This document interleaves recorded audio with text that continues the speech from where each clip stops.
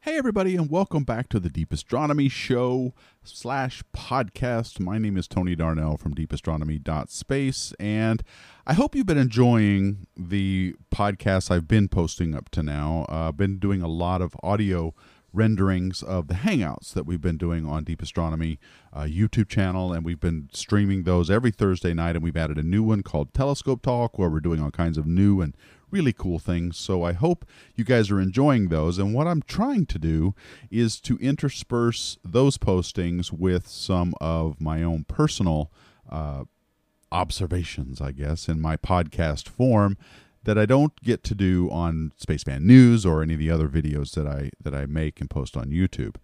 I guess this is one avenue I'm trying to explore for creating astronomy content that is personal, and it isn't on YouTube because YouTube has lately become a very brutal place. And so I like to state my opinions and talk about things that matter to me to people who I think want to hear it. And there's a lot of people on YouTube that would be okay with some of the things that I say, but I would rather not post it in such a big forum as that. So here I am trying to do this in podcast form. And today, what I want to talk about is TESS, the Transiting Exoplanet Survey Satellite. And the reason I want to talk about this mission is that it's a very exciting one that was launched back in April of this year, in 2018, and it has recently started science observations. And I did a couple of Spaceman Newses on the fact that it had taken first light images, and it's also actually got preliminary discoveries of 2 exoplanets. So if you don't know what I'm talking about there, go check out Spaceman News and you'll hear what that's all about. But what I want to talk about in this podcast is an answer to some of the comments that I get about TESS. Everybody seems to be complaining about the mission. They think that it's not very well suited for finding a lot of exoplanets. And here's why. If you don't know much about TESS, TESS is going to look at most of the entire sky over the course of 2 years. And it's in a really strange orbit. The orbit that it's in actually goes over the poles of the Earth and past the orbit of the Moon. And in that orbit is about every 2 weeks or so, I believe. And what happens is every time the spacecraft gets close to Earth, it slingshots past Earth in one of its closest areas of approach, and then it goes all the way around again, and it continues to circle the Earth past the Moon in that fashion. And as it does, it's taking a look at certain sectors of the sky. It's broken the entire sky up into about 26 sectors, 13 in the southern hemisphere and 13 in the northern hemisphere. And right now, as of today, TESS is looking at Sector 3. And it's going to look at every sector of the sky for basically 27 days. That's 2 orbits. And people are saying, well, that's not long enough to find an exoplanet. The way TESS finds exoplanets, in case you don't know, I'm just going to give a little brief tutorial on this, is it finds exoplanets using something called the transit method. And this is where a planet in orbit around another star, passes between TESS, the telescope, and the star that the planet is in orbit around. And when the planet passes between those two things, the TESS, the spacecraft, will measure a tiny dip in brightness because the planet's moving in front of it and blocking out some of the light. That's called the transit method. And we can tell a lot about the size of the planet by how big of the bright dip it is, and we can also tell something about its year, how long it takes the planet to go around its star, by looking at how long that dip occurs. And there's other things you can learn, but those are the 2 biggies that we get from the transit method of finding exoplanets. So while it's staring at this sector for 2 months or 27, or actually it's 1 month, about 27 days. It's staring at just one area using 4 cameras. And it's supposed to take many, many pictures during that time it's staring at that one sector. And then it's supposed to build up any light curves that it might see as potential candidates for planets orbiting stars. The problem with this, and here's where people's complaints are, is they say that 27 days is nowhere near long enough to find any exoplanets. Because, for example, if you were to look at a planet like Earth that takes 365 days to go around its star, then if TESS happened to be far away and looking at our star at the wrong time over 27 days, it wouldn't see any dip in brightness because it takes the Earth 365 days to go around our star. So to see that dip in its completeness, you would need to be staring at it for a full year. Well, TESS is only looking for 27 days, so how can you expect to find many exoplanets there? And the reason I think this is unfair to TESS is that the mission design for TESS was done like this on purpose for the reason that it was only designed to find candidate worlds. In other words, here is a potential dip in brightness. It's also been optimized to look for something called super Earths. These are planets that are rocky and are about anywhere from 1.5 to 2.5 times the Earth's size, and about up to 15 times the diameter of the Earth, but up to 2.5 times its mass. And these are called super Earths. They're bigger than Earth and they're rocky. Well, so TESS has been optimized to look for this. But people say, well, this isn't long enough. 27 days is nowhere near long enough to build up a decent light curve and to find out if there's a planet there or not. And yes, it is. You can get a candidate if you happen, admittedly, a lot has to happen. You have to look in the right place at the right time, and you have to be lucky, but it is also looking at a large area of sky during that 27 days, and it's getting a lot of stars, roughly tens of thousands of stars in every sector. So I think people are being unfair to TESS because, first of all, it was designed to just get candidates. This means that, here's a possible exoplanet. Now I'm going to give this to somebody else to go and see and confirm it and look at it for a longer period of time to see if there really is a planet there in orbit, and they could give that to a ground-based observatory or even other space telescopes. But it was only designed to find planets. So that's one thing I want to say in TESS's favor. It was never designed to do more than that. Second of all, what people forget is that TESS only cost $200 million, plus another $87 million for the launch. So $287 million. That's what TESS costs. And I'm sorry, folks, but in science, you get what you pay for. If you want a cheap mission of about $300 million, then you get something like TESS. And I think they've done the best they could with the money that they had. This was a good science use case. It helps find a lot of planets that are roughly or slightly bigger than the Earth over the course of, and it's also going to be biased to finding planets that are relatively close to their stars. So far, the 2 exoplanets that TESS has found they've had orbits of, like, one of them had an orbit of 11 hours. The other one was just like 6 days or something like that. So that's its year. That's how long it takes for the planet to go around its star. So these are very, very fast orbiting planets. And of course, TESS could find those easy because they're moving quickly. A planet like the Earth would be much harder for TESS to find. So I don't think it's fair to criticize TESS based on the fact that, first of all, it only costs $300 million to put up there, and while and then it's going to look at that sector for 27 days, go to another sector, and as of today, it's on sector 3, and it's going to go all the way, and it's in the southern hemisphere, and then it's going to go all the way to sector 13 in the southern hemisphere, then rotate and look at 13 more sectors in the northern hemisphere, and that'll take 2 years to do that. So in 2 years, it'll have looked at most of the sky in 27-day chunks. But, and here's another thing that people forget about TESS, is that after those 2 years, it's going to continue to look. It's going to go back and do it again. And it's going to be able to look for much, much longer periods of time. If you compare this to another mission like Kepler cost $640 million, almost twice as much, or a little over twice as much as TESS did.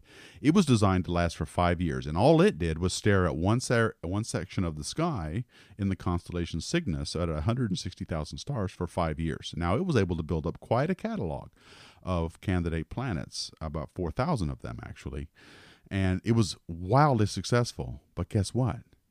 Kepler is still up there taking data. In fact, just this week, NASA announced that it's going to be putting Kepler in safe mode because it's almost out of fuel. So let's see, it was launched in 2009. Here it is, 2018. So almost 10 full years of Kepler data for a cost of $640 million.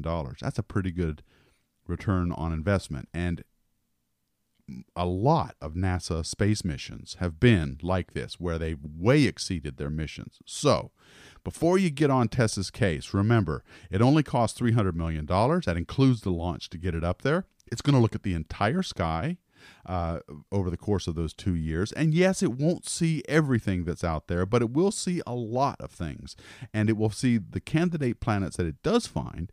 It's going to send to the observatories on the ground where they could follow up and look at more, get more observations and get more of a complete light curve than what TESS was able to get. And then after its mission, you can be sure TESS is going to still be up there taking data, and it can get more complete light curves over the course of time. So don't be hating on TESS, folks. It's doing a great job, and it's going to be doing a great job in the years to come. It's doing exactly what it was designed to do. And if you have a problem with the 27-day window, you can thank the fact that it only costs $300 million to make. This is what you get for $300 million. Now, by comparison, people are complaining about the cost overruns of JWST, the James Webb Space Telescope, which is the successor to the Hubble Space Telescope. It is going to come in at a whopping $8.5 billion with a B dollars. Now, what the kind of science we're going to get from that, it could be argued maybe isn't worth $8.5 billion, but for what JWST was supposed to cost, which was about half that, we were going to get a lot more science out of it. It was going to be up there for 5 years nominally, and probably with a goal of getting a 10-year mission out of it. And the JWST was considered one of these programs of NASA where they're called great observatories. They're very large projects, and Hubble was one. The Chandra Space Telescope, X-ray telescope is another, and Spitzer was another one. So these are all billion-dollar class space telescopes. But the kind of science we're going to get out of JWST, not only are we going to get light curves from other planets passing in front of their stars, but we're going to be able to measure the spectrum of the light that comes through that star, passing through any atmosphere that might be on an exoplanet, and we'll be able to see what's in that atmosphere. So JWST is going to measure not only that there's an exoplanet there, but if it has an atmosphere, it'll be able to tell that it does, and it'll be able to tell us what's in that atmosphere. And from that information, we might be able to find out if the conditions are favorable for life. That's a pretty good return on the science investment.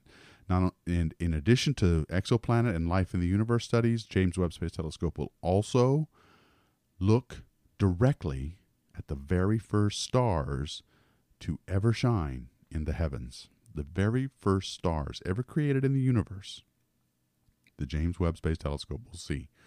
It'll also see the very first galaxies that ever formed in the early universe. So we will learn so much from JWST. I admit and I capitulate that it's costing too much. I think we paid too much for JWST.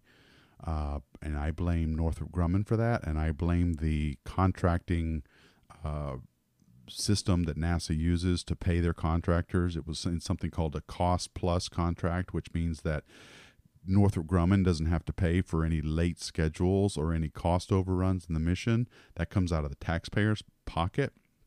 I think that's wrong, but I do think that coming in at $8.5 billion, it's still worth doing. It's certainly I don't want to throw it away at this point after spending all this kind of money. And yes, it has it has come to cost about the same as an aircraft carrier would cost, and many would argue that that's not the best use of our tax dollars. But I would rather have James Webb Space Telescope up there taking data, looking at the first stars and galaxies in the universe, at exoplanet atmospheres and all these other things, than I would really care about having a aircraft carrier. Now, on a related note, I did a Space Fan News on this cost overrun where I actually made a comment where I said I'd rather have the aircraft carrier. I'd rather have James Webb Space Telescope than an aircraft carrier. And I get comments like this all the time on YouTube. Let me read one to you. It says, I'd rather sleep good at night knowing our freedom is preserved for at least another 60 to 100 years rather than look at detailed images of the Orion Nebula. People have their priorities all jacked up in this country anymore. That was a comment on YouTube.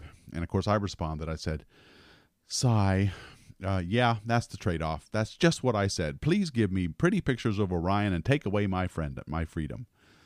And that was my response to that comment. And okay, so I get there's a lot of frustration out there with how much things are costing, but it just seems like in this day and age, when you want to make a scientific anything that costs a lot of money, and it comes to loggerheads against money we spend in military protection.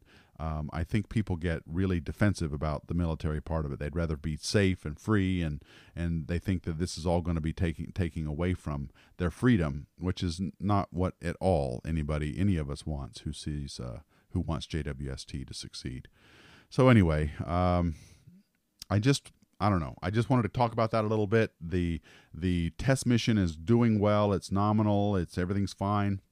It's in its third sector of observations now and retrieving data all the time. So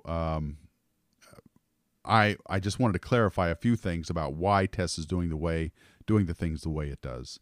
And I think we just need to stop hating on it so much. Remember, it's going to be up there for a very long time, and it only cost half of what we paid for the Kepler Space Telescope. And Kepler, by looking at one area of the sky, gave us thousands of exoplanets. So I think it's totally worth it.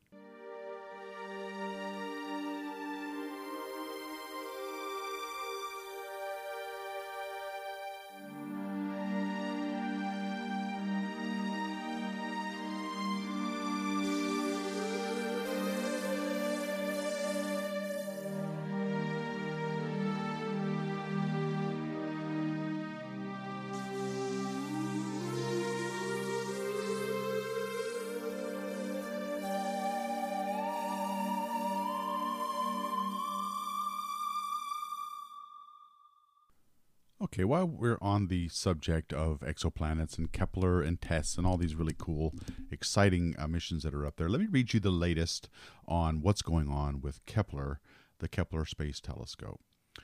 NASA's Kepler team has received data showing that the spacecraft's ability to point precisely has degraded. In order to preserve high-value science data collected during its latest observation campaign, the Kepler team has placed the spacecraft in a stable, no-fuel use sleep mode.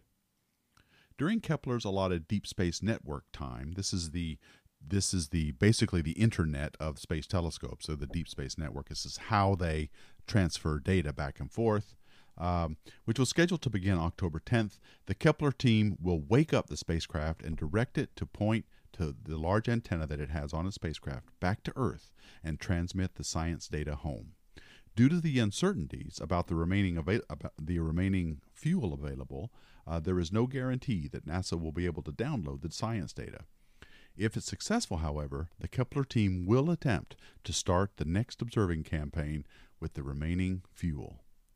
Kepler's latest observing campaign, which was Campaign 19, started on August 29th after the spacecraft's configuration had been modified in order to adapt to a change in thruster performance. Over the following 27 days, Kepler observed more than 30,000 stars and galaxies in the constellation of Aquarius. The stars included dozens of known and suspected exoplanet systems, including the well-known TRAPPIST-1 system with its 7 Earth-sized worlds. Okay, so Kepler's not doing well. But again, it's running 4 years past its stated mission goal time, and now we've been running literally on borrowed time. All this since basically 2014, and so as of now, Kepler is in bad shape. It's running on fumes. They don't have a gas gauge on board the spacecraft, so they can't tell exactly how much fuel it does have. But they're going to keep using it until it is absolutely bone dry. What has to happen is they have to actually use fuel to turn the spacecraft. The spacecraft is on the same orbit as the Earth is around the sun, but it's leading ahead of us as we go around the sun, and it has to turn the entire spacecraft to face Earth and then transmit its data back, and then it turns back into its pointing modes where it is observing the stars that are in the equatorial range of the solar system. And I have to tell you, if you don't know what they did with Kepler, they've renamed it K2.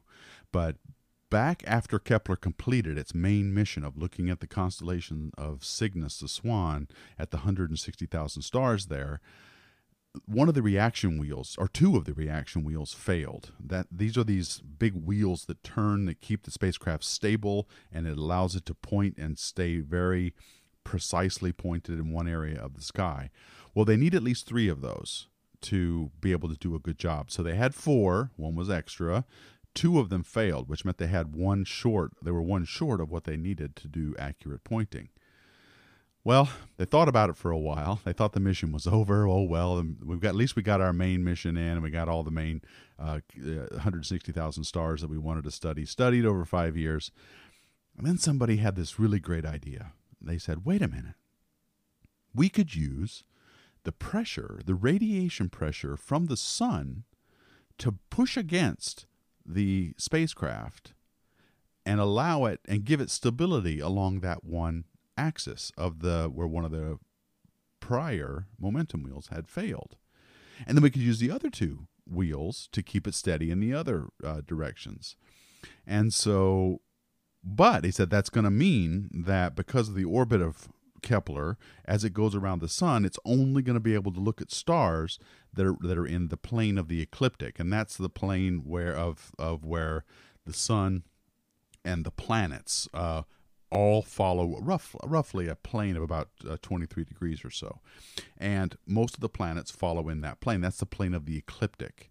And the Earth, as it goes around the sun, makes a plane, a circle. And that's called the ecliptic. And it'll only be able, Kepler is only going to be able to look along the ecliptic away from the sun as it goes around. But you know what? A lot of good science could be done as a result of that. They were able to see things that Kepler ordinarily would not see, and they would also be able to use it for things that aren't necessarily related to exoplanet things. So they've done a lot of good science with it, even after the momentum wheels had failed. So that's another example of NASA getting as much money's worth as possible out of our tax dollars. And so I don't know. I feel confident not only about what TESS can do, but also about the upcoming James Webb Space Telescope. And if you haven't been tuning into the Hangouts lately, we've been doing a series on the next generation of space telescopes that are being considered after the WFIRST mission, and I'm posting these as audio, so hopefully you'll listen to them. I've already done one on the some of the concepts that are already being considered out there in the past few podcasts. We've got the Lynx X-ray Observatory. There was I'm doing one tomorrow on the HabEx, the Habitable Exoplanet mission. These are all missions that are being considered for the next generation of space telescopes to be launched sometime in 2020, late 2020s, early 2030s. So learn about those as well, and let me know what you think by listening to the podcast. Okay, I'm going to stop here, folks. I hope you guys like this. Let me know. I know podcasting is weird. You can only listen to what I can do without much feedback. So if you happen to be listening to this on Anchor FM, then you can send me audio responses, and I'll include them in future podcasts. Otherwise, feel free to comment on I have a Discord server, so please get on the Discord chat. The link to that is in the description box of this podcast, and ask me questions and let me know what you think of these podcasts and what you'd like to see content on. Right now, it's all about basically whatever I feel like making, and if I don't feel like getting all dressed up for a video, then I just record a podcast. So anyway, let me know what you think, folks. All right, well, that's it for this podcast. Thank you for listening to the Deep Astronomy Show with Tony Darnell from deepastronomy.space. Thank you all so much for listening, and as always, keep looking up.